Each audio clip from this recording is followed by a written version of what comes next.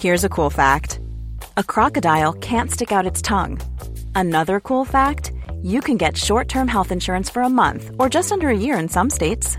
United Healthcare short-term insurance plans are designed for people who are between jobs, coming off their parents' plan, or turning a side hustle into a full-time gig. Underwritten by Golden Rule Insurance Company, they offer flexible, budget-friendly coverage with access to a nationwide network of doctors and hospitals. Get more cool facts about United Healthcare short-term plans at uh1.com. Hey there, it's Michelle Norris. I'm host of a podcast called Your Mama's Kitchen. When I travel, I'm usually looking for a way to find a taste of home when I'm not at home. And one of the things I love to do when I am at home is entertain. And Airbnb allows me to do that. When I was in California recently, I rented a house that had a great kitchen. And when we were sitting around the table, we were all thinking, we're in someone else's house. Someone could be in all of our homes as well. If you have a home, but you're not always at home, you have an Airbnb. Your home might be worth more than you think. Find out how much at airbnb.com/host.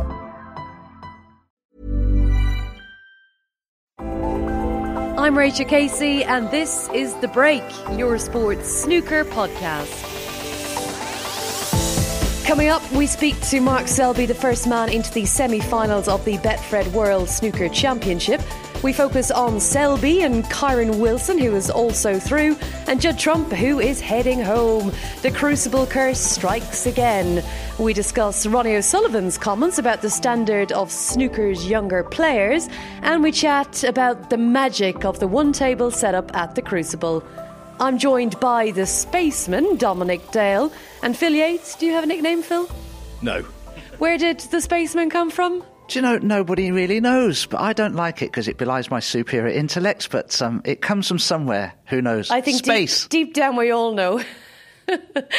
You guys have just finished your final commentary session of the World Championship, Phil. The highlight for you, what match was the best that you commentated on? Well, I think the last one was right up there, the defending champion Judd Trump going out. I think in terms of drama, though, I have to say Jamie Clark against Anthony McGill. In terms of quality, it was without question, without debate, the worst of the last 16. But the drama at the end, Clark missing that pink he will regret for the rest of his life. And then eventually McGill winning 13-12.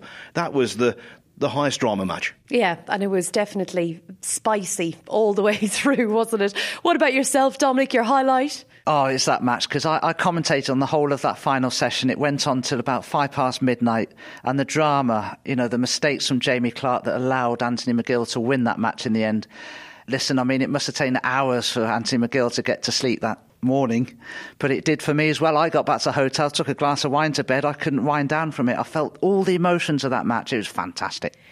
Mark Selby was quite an easy winner against Neil Robertson. He's the first man through to the semi-finals, his sixth semi-final, and it's just like being at home for him now, isn't it? Obviously, since he won, he's not been to the one-table setup, so an amazing achievement for him.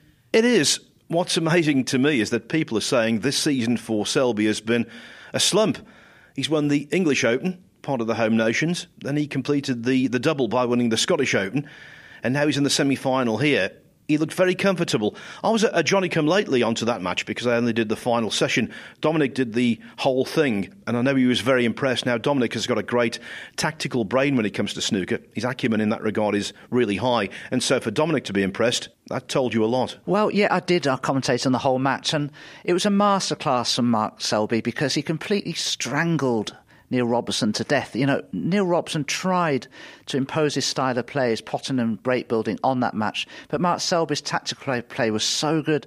And when do you see Neil Robertson playing in a match of best of 25 with an average shot time of over 30 seconds? He was so sagacious the whole match long, really, Neil Robertson. He just couldn't play his normal flowing attacking style of play. Hasn't Selby done that to some of the very, very best players this game has ever seen in the past? He has, absolutely. But the great thing about Selby is this. Yes, he can be really defensive. Yes, he's got the patience of Job. But he can also score and pot well. His potting from distance in that match was tremendous. So his greatest asset is versatility. Well, delighted to have Mark Selby joining us on the break. Mark, welcome and congratulations. Thank you, Rachel. Thank you very much. What the hell has happened to you? You went from 0 to hero. That match against Jordan Brown looked evil for both of you. Yeah, I mean, the first round's always difficult, playing at the Crucible, whether you got fans or not. So just to try and get that first match out of the way is always a little bit nerve-wracking. I think it showed in both of our performances. Did you feel like you came into the tournament as an underdog this time round? Yeah, I think so, especially on present form as well, because my form of late has not been fantastic. I mean, when you look at people like Judd going into the World Championships, he won 6 tournaments this year, so my form was a little bit inconsistent. So I didn't really know what to expect, but I'd been working hard leading up to the tournament. Do you care if you're an underdog, or do you care what anyone says? No, not at all. If anything, it's a little bit less pressure on you if they're not speaking about you, and you can just go about your business in your own way. So the thing is, for me, as long as I put the hard work in and I feel good in myself and my game, then I know I have every chance. Now you're one of the favourites to win it. How does that sit with you? Yeah, I mean, obviously there's still a lot of class players left in it. Ronnie Williams, who I'll play the winner of, and whichever way that goes tonight. Obviously, Kyron's a great player, just knocked out Trump. So, yeah, I mean, obviously I've been mentioned as favourites before in other tournaments. So, I mean, it's just how it is. In my eyes now, the standard's so tough, I don't really see anyone as favourite. Whoever plays best on the day seems to win. We've chatted a fair bit in the past, usually swanning around venues with coffees that you usually end up paying for. But, you've chatted a little bit about, the confidence that just wasn't there, the confidence that you used to have. Yeah. Why was that? Were you getting bogged down on things that maybe you shouldn't have? No, I think just because I wasn't really winning or getting to the backstages of tournaments like I was doing before. So my confidence was a little bit low, and then I was sort of doubting myself a little bit, thinking, will I ever get back up there because of the way I was playing? Wasn't really competing at the top level, losing to players I think I probably shouldn't have lost to at the time. So I think a lot of things like that. And then obviously once you're low on confidence, you start looking for other things, which probably there is nothing wrong. You're probably just going for a bad patch. But and when you're low on confidence, Mark, do you feel that it kind of the enjoyment is really loses you? You don't really get the same buzz or the highs and all of that. Yeah, I mean, obviously I was still practicing as hard because I was trying to find my game. But when I was going to tournaments, obviously, like losing the competitive side, I mean, practice, as long as you're putting in the hard work, that's all you can do. But when you go to tournaments, to keep losing all the while obviously wasn't nice. And that was sort of losing the enjoyment of not being at the back end of tournaments, having a lot of success in the past, obviously having great expectations of myself as well and not really achieving them for the last 18 months was a little bit disappointing. How do you cope with the disappointment? Like, do you go home like you're like a demon, or it's very it's very tough. Winning is great, but losing it's rotten. Yeah, no, I'm not too bad. I mean, I have a little whinge for a couple of days, and then I'm sort of over it. But I think in a way it needs to affect you, because if you do lose and you just like shrug it off as if think that's it and stuff, and then I don't think it hurts you enough, and you probably don't want it enough. So I think it needs to affect you a little bit. Well, Chris Henry, your new coach, he said that he's got a job of rewiring your mind. Now, we're not talking jump leads or anything. No, hope not. But how has it helped working with Chris so far? What have you guys been doing? Yeah, I mean, he's just sort of been getting me to watch like a lot of videos back of myself when I was like feeling in a good place and feeling confident, and trying to like look at my body language and stuff that way. And just gave me a lot of things just to work on and think about, obviously different routines with the mind and stuff, because as good as I was mentally a few years ago, I've sort of lacked that the last 18 months to 2 years and probably lost my way a little bit. So I didn't really know how to get out of the hole I felt I was in. So the only way I could do it was to go and see someone who obviously knew stuff about the mind and obviously knew what I was going through when I explained it to him. And so Chris seemed to tick the boxes for that. And when you talk about the good times that you're reliving, are we talking English Opens or Scottish Opens, or are we talking everything at the Crucible? Yeah, I mean, the English Open, I mean, I played great against Gilbert in the final, but up until then I felt I was still like in and out of form. Scottish was a little bit like that. But I mean, obviously winning's still great. You ain't going to play fantastic all the while. But I still wasn't 100% happy with my game even then. A couple of years ago, obviously, when I was competing, getting to the major finals was obviously good, and I felt as though that's where I wanted my game to try and get back to. So, and I was working hard enough. It's not as if I wasn't putting the hard work in, and it wasn't through not practicing that I was struggling. So I knew there was something wrong. And it's amazing actually how quickly people's opinions can change. And I know you're on social media a little bit, and that long frame kind of it made everyone think that you're a slow player, and a lot of people saying that maybe just like a little bit boring and all of that. But I think people are quick to forget that you are an exceptional break builder. 3 times a world champion. What aspect of your game were you really looking to rediscover? Yeah, just sort of definitely the enjoyment side of it again, and just trying to just play and just get a little bit more momentum and a little bit more flow to my game by playing a little bit quicker. And I think in the past, obviously, I've sort of bogged myself down by slowing myself down when I'm not 100% confident and I'm doubting myself a little bit. I seem to overthink a lot of stuff. So I've been trying to, and even with Chris, he's been working on just trying to, if you see the shot and it's the right shot, just get down and play it. Don't take any longer than what you need to. So that's the strategy I've been trying to look at. And it seems to be working at the moment, especially since round 1. Yeah, definitely since round 1. You're like a new man, Mark. A man possessed.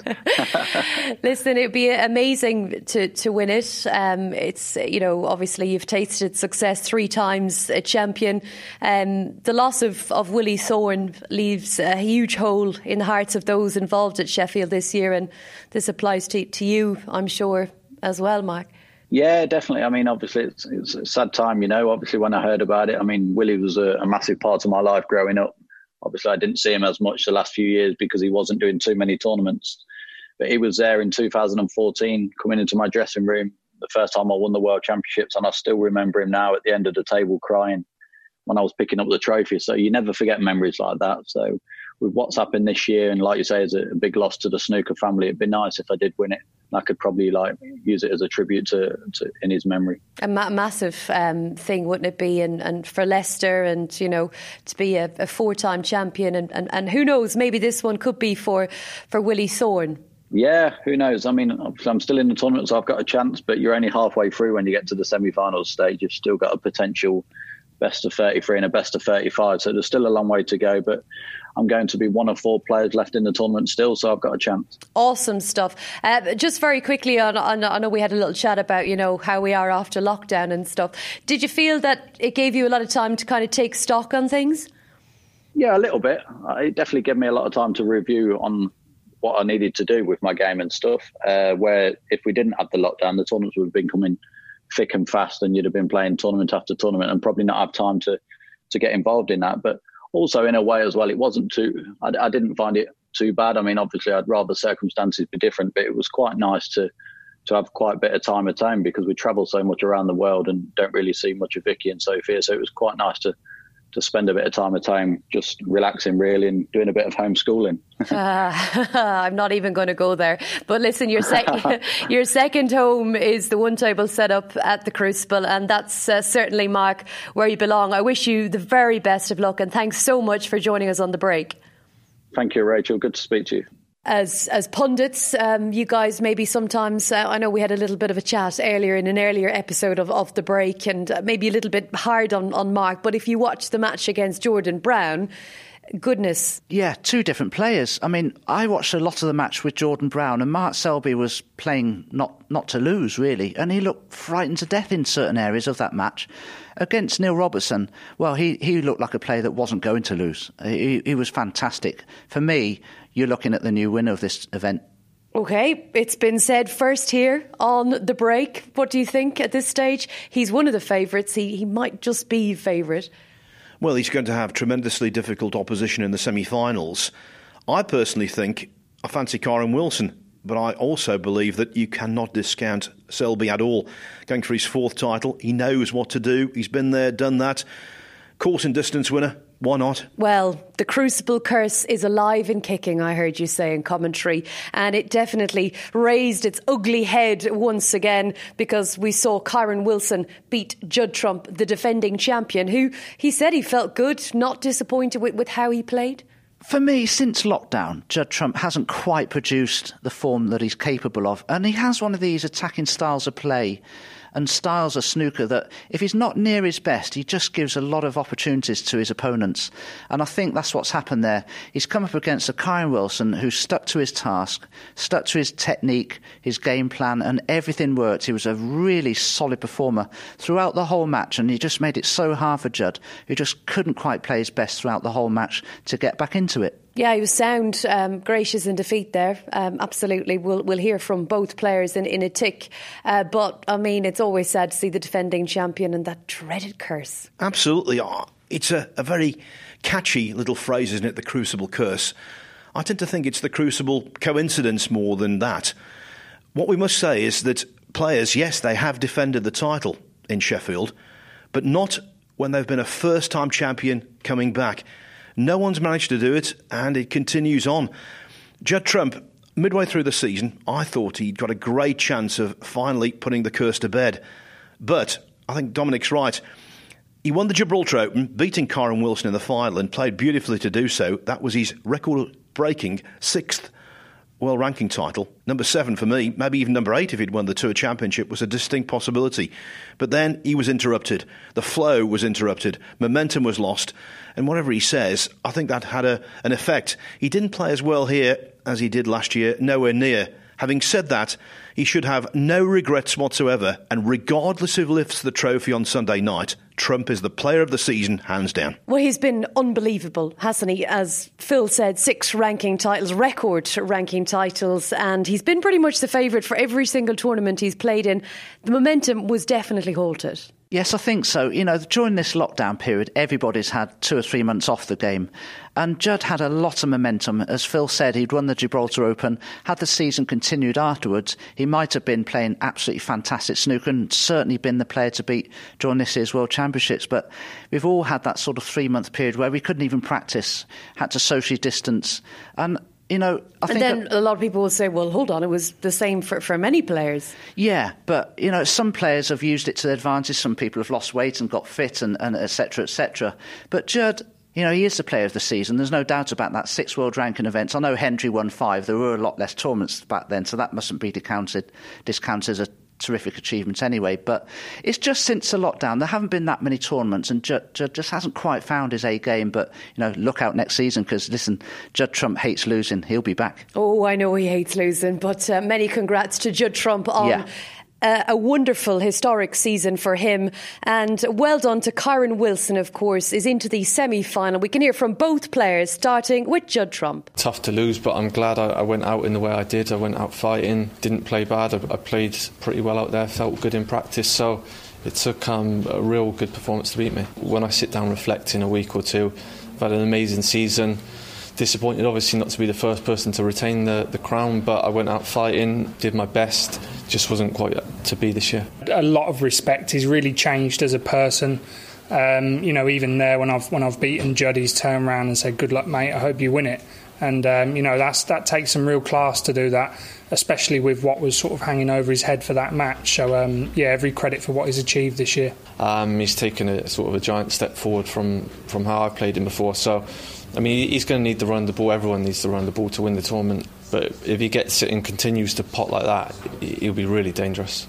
I know you're a massive fan of Kyren Wilson. You think he's got all the tools in the bag to be maybe a player that can go on and win the tournament now. You must have been really impressed with him, Phil. And the tools in the head. That's the main thing. Over the years, I've seen so many talented players who can't cope with pressure, who can't cope with a big occasion. Kyren Wilson is top of the list when it comes to self-belief. He reminds me so much of a player he used to practice with an awful lot. The 2002 world champion, Peter Ebdon. Unshakable self-belief. And when you get to the Crucible, that's a wonderful commodity. Can he go all the way, Dominic? Yes, I concur with what Phil was saying. For me, Kyren Wilson has a terrific amount of self-esteem. He belongs up there with the game's elite, and that's how he regards himself. And he's one of the game's elite now. And yes, I can see him getting to the final. Who he'll play there, we don't know. But the only criticism I have of Kyren, and to be honest, I haven't really seen it yet.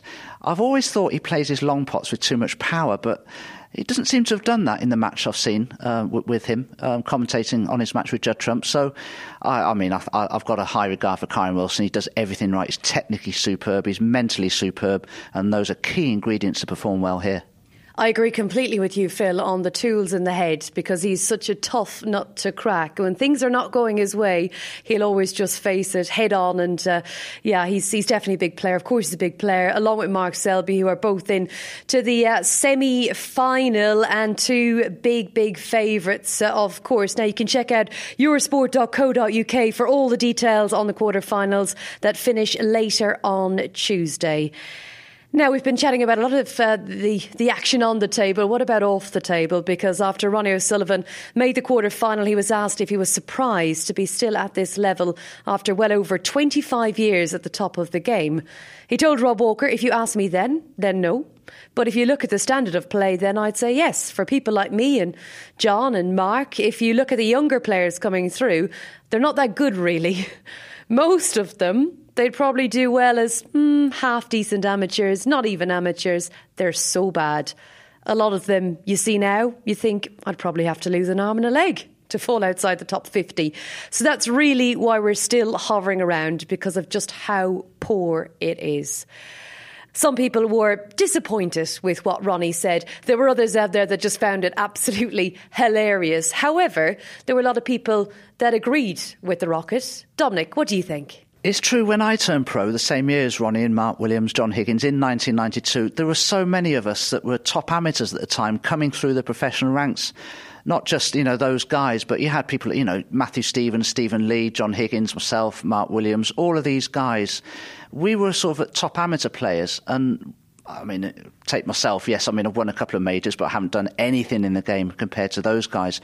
But there's nobody coming through the British ranks now, for me, that I can say, well, he's going to be a fantastic player. Nobody yet that holds a candle, really, in my opinion, to those guys I've mentioned. And things have changed. I don't know whether there's the same amount of players playing in snooker clubs, learning the game, than there was back then, because we had an amateur game before the game went open that was second to none. There were hundreds of amateur players that were much better than a lot of the bottom-ranked pros, and they all turned pro, and a lot of us have had good careers. But it's not like that now. It's all changed, and I don't see it going back to those days in the foreseeable future. I don't see anybody coming through. There's a young kid up north in the Liverpool area, Sean Maddox. I rate him highly. He really practices assiduously. He could come through.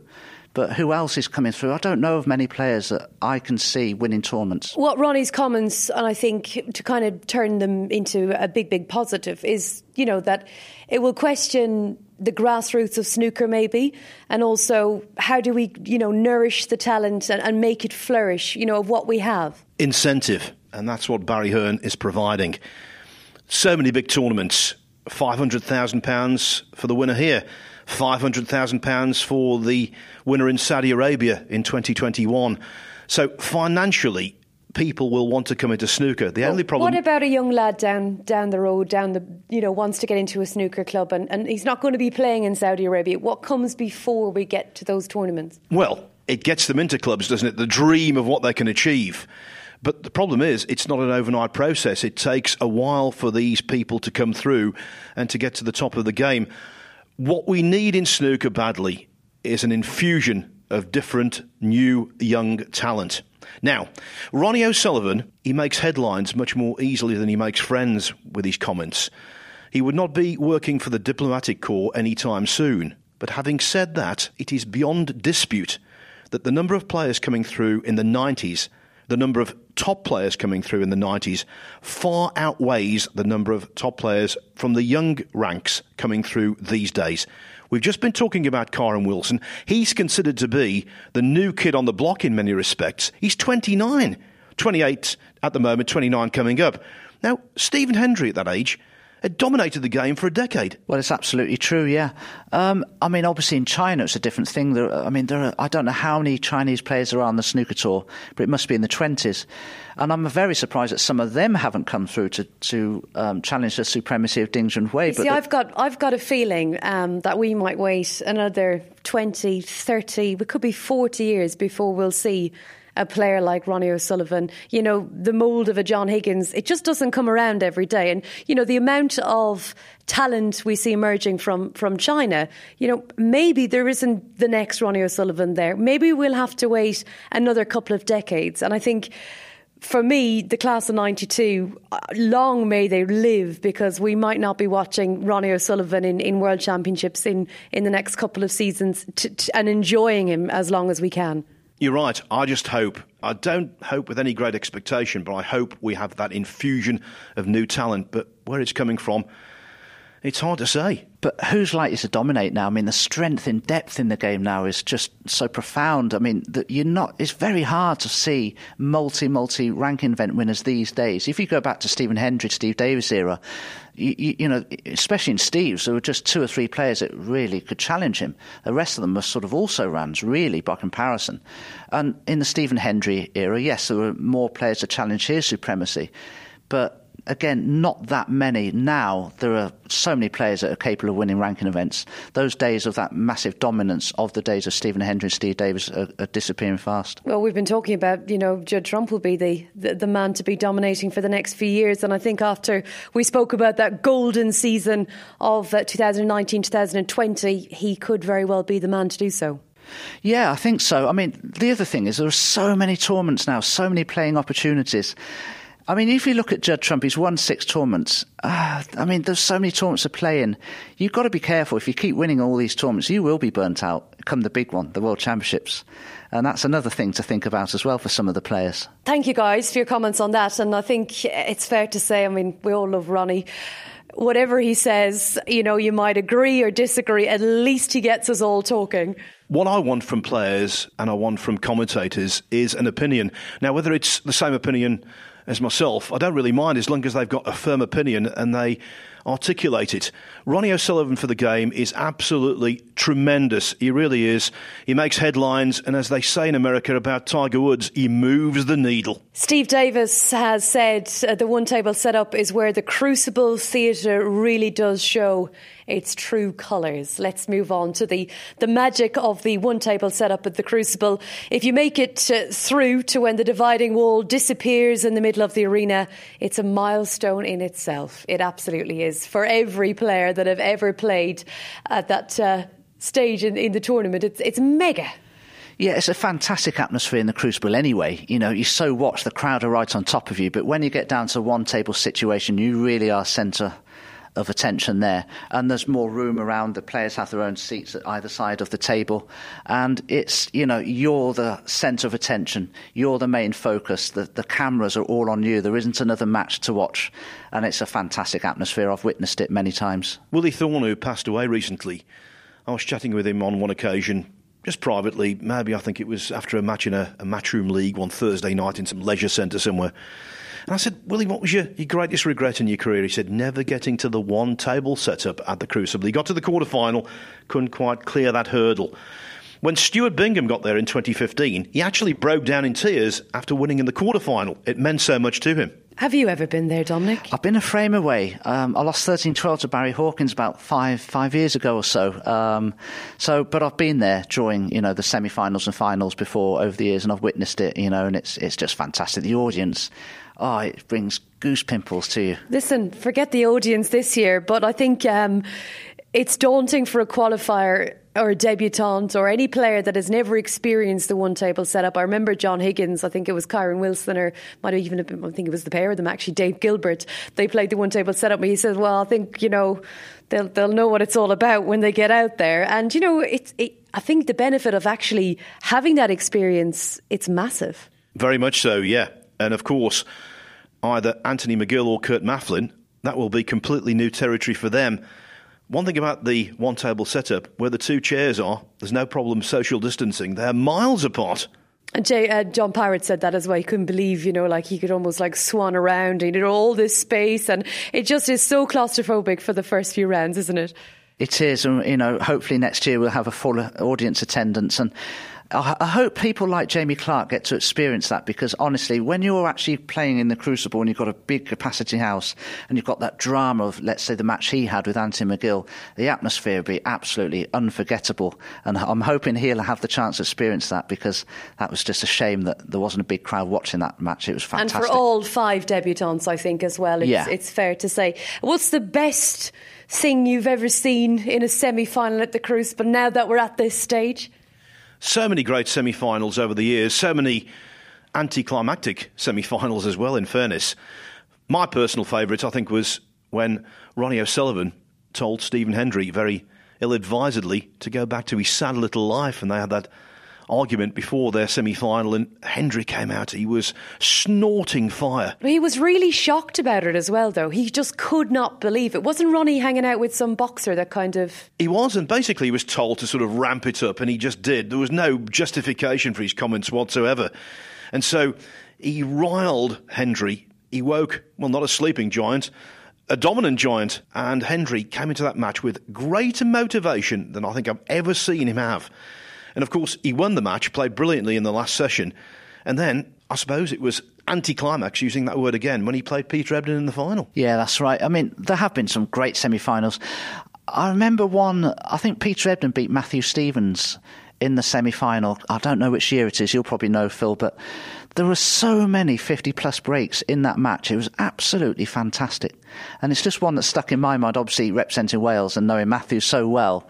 I just, I remember watching it. It was incredible, that match. And obviously some pretty bad things happened in semi-finals as well. At the Crucible, I think we go back to Paul Hunter and Ken Doherty.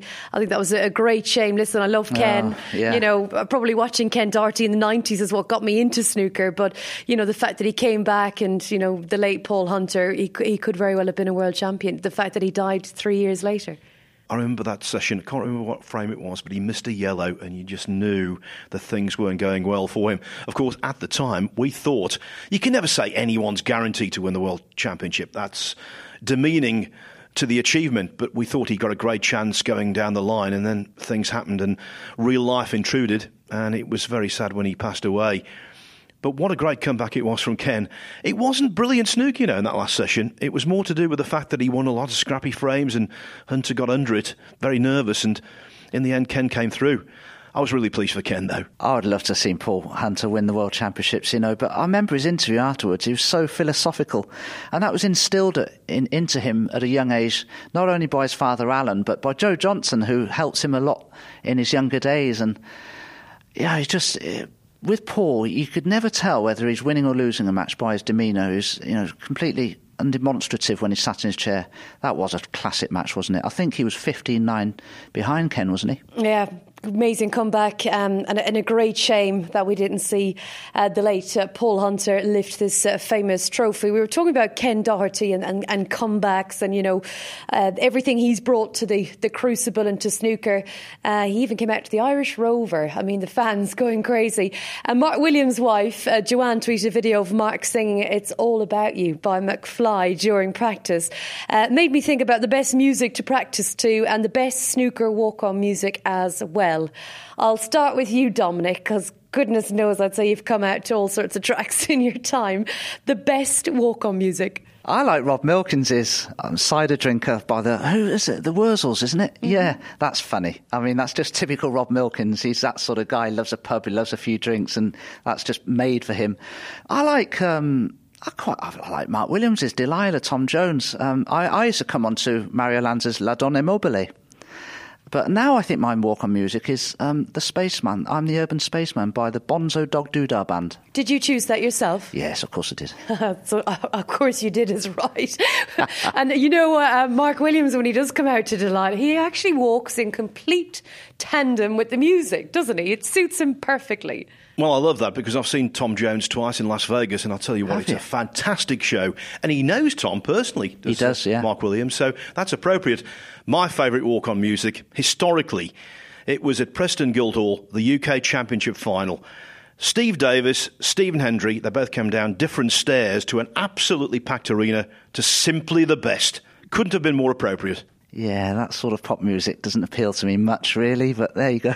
This Charming Man by the Smiths, Anthony McGill, I think that's brilliant. Great tune, but you'd never really expect it to be typical of snooker. And, I love Anthony, great guy, but he doesn't come out all smiles, does he? No, I'll tell you whose walk-on music I do like, Dings and Wheeze. And I liked his earlier, he used to walk on to Poker Face by Lady Gaga. I like that too.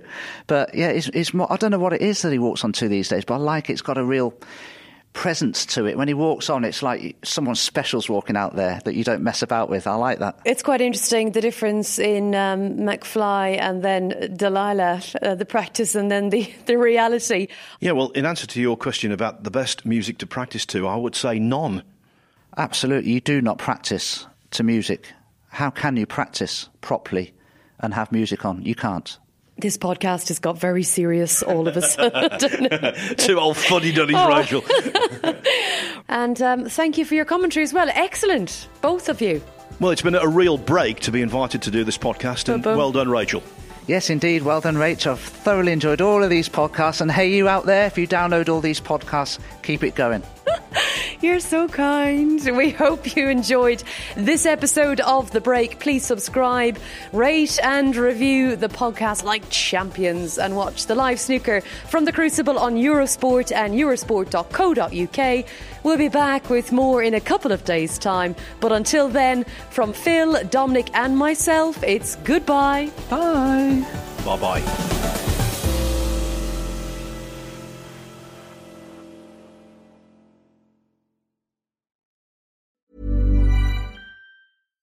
When you make decisions for your company, you look for the no-brainers. And if you have a lot of mailing to do, Stamps.com is the ultimate no-brainer. It streamlines your processes to make your business more efficient, which makes you less busy.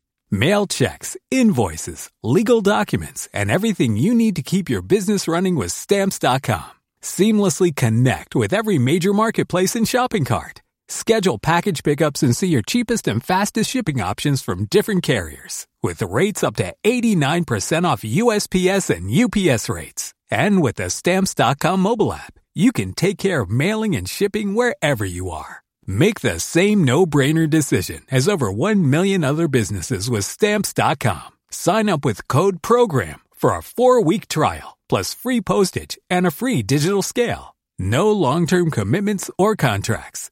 That's Stamps.com. Code PROGRAM.